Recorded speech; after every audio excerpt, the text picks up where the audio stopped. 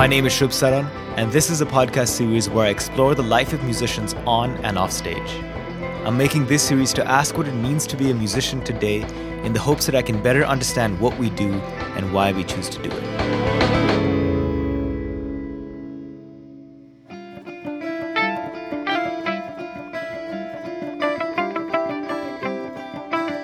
I spent the majority of last year working on my album English, which not only involved creating the music for it, but also thinking about what I was trying to say with the album.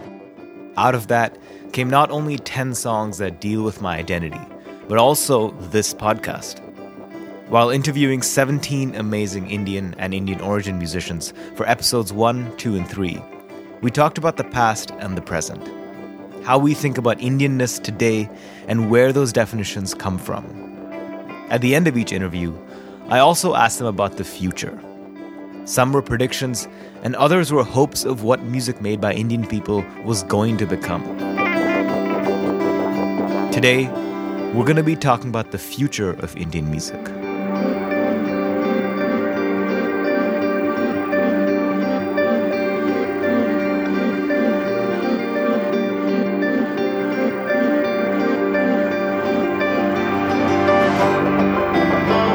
Annette Philip, Adhir Ghosh, Sarthi Korwar, and Rudresh Mahantapa talk about a global future for Indian music.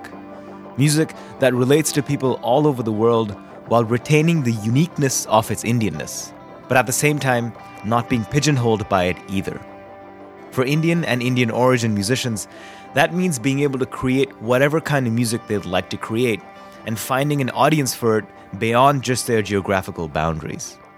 A hope for an equitable exchange and flow of ideas back and forth from one part of the world to the other, instead of just in one direction, west to east, global north to global south. As Indian people are influenced by sounds around the world, Indian perspectives on music equally influence the rest of the world as well. For so long, I think in people's minds, there's been that, India is on one side and West is on another side. And more, it's been just the coming together. And the movies are legitimizing the fact that hip-hop is totally okay in India, in Indian songs, and techno stuff is totally cool. And all these little pockets of creativity where people have been encouraged to explore. I'm so grateful that people have not been encouraged to say, okay, pick the thing that is diametrically opposite with you and do something. No, they've just said, make some cool music, which is the best recipe, because then you're free to choose what feels good to you. That melding is going to keep happening. An artist might be local and doing something in a particular genre and kind of finding an audience globally that listens to that genre.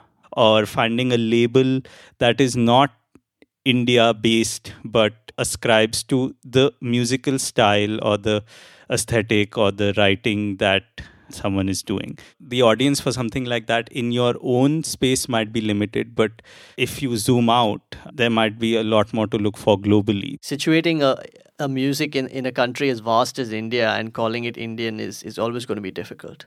What I'd like to see, and I'm sure will happen, is that people are going to be making all kinds of different music coming out of India, but also with any sort of relationship to India. And it's just going to mess with a lot of people's heads. And that's only a good thing. That can only lead to more interesting kinds of music. I think more and more Indian musicians feel more confident about who they are. And you can see it in the kind of growing hip-hop that's coming out of India.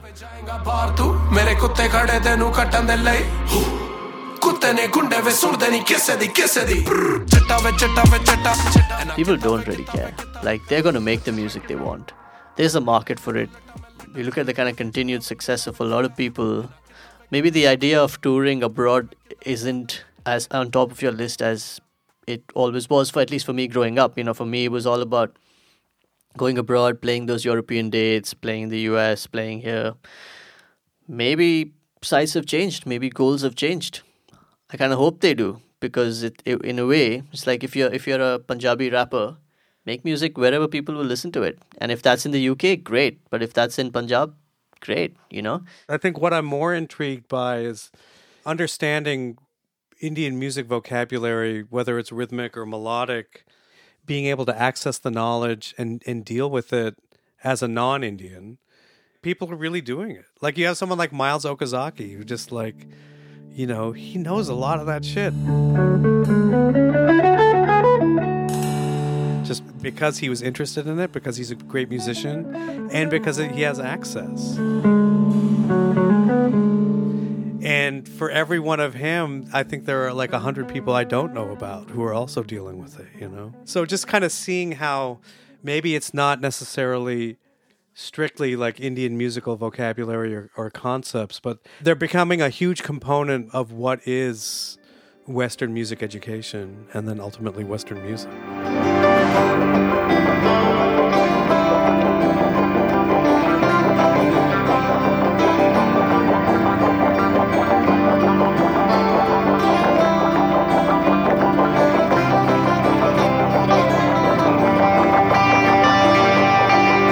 I'd like for Indian music to tell Indian stories. I'd like the music to reflect our own unique experiences. Experiences of people who make up the second largest country and the largest diaspora population in the world. All uniquely different, but tied together by some larger cultural and ethnic thread. Music that is inclusive and tells stories about forming identities in almost every corner of the world, negotiating Indianness and redefining what that actually means for ourselves. Pavitra Chari, Rohit Jairaman, Sunny Jain, and Smiti Malik picture a more personal future. A future that provides greater access and more representation to the people who need it.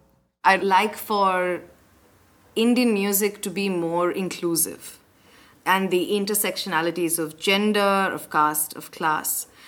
For example, the number of women musicians who get featured in particular playlists or who get featured or even show up on search results is still less than the number of people identifying as men. Even the classical art forms to be more inclusive and also kind of check its own privilege, so to speak. We check our own privileges as humans. I'd also would love for us to check the privilege of the art form itself. Who has most access to it? Who doesn't, and why not? I want to see something happen with Carnatic music that really reflects the population of people that's making it. I feel like there's a lot of Carnatic musicians who are not super religious and don't resonate with the lyrical content at the level of the people who wrote it and the people who were maybe performing it at the time in temples and all of that. It's beautiful for what my experience has been to see more and more expression and more input from that community in America, and being able to see the first generation, second generation, and future generations venture into arts and, just not feel inhibited by anything. There's just a wide range of sound and experience that's coming through in voices.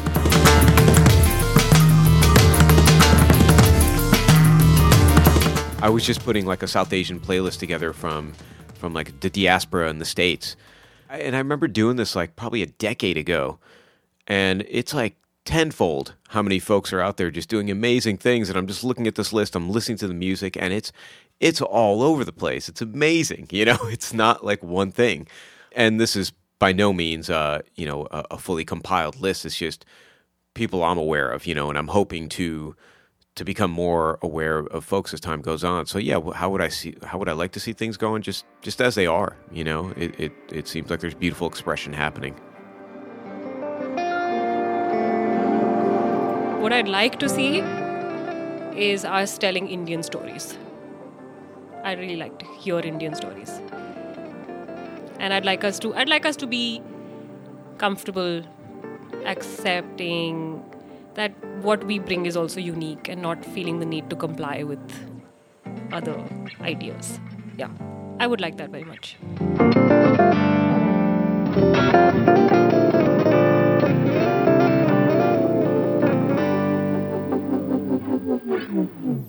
My vision for the future is music that isn't Western-centric or Indian-centric or Asian-centric, but rather artwork that is derived from the experiences of people in diverse social, cultural, and geographical landscapes. There's a natural tendency for music to become more representative as more and more people have access to the tools to create music, and as more people tell stories about their unique identities. What I fear, however, is that with an exponential growth in the access to music, there also needs to be an exponential growth in the infrastructure that supports that diversity. There's a sameness in the institutions, marketing tools, social media platforms, and streaming services that musicians have to engage with. While these services reach into the depths of every corner of the world, there's no denying that they also create a bottleneck in the kind of things we see, adding limitations to the structure of how we experience music today. The most inspiring thing for me to see as a musician is all the different kinds of music being created by people who are tied to Indian origin. No one in the world should grow up learning that their perspectives aren't worth being shared. My hope is that not only are those perspectives being shared, but how they're shared also becomes a part of the story.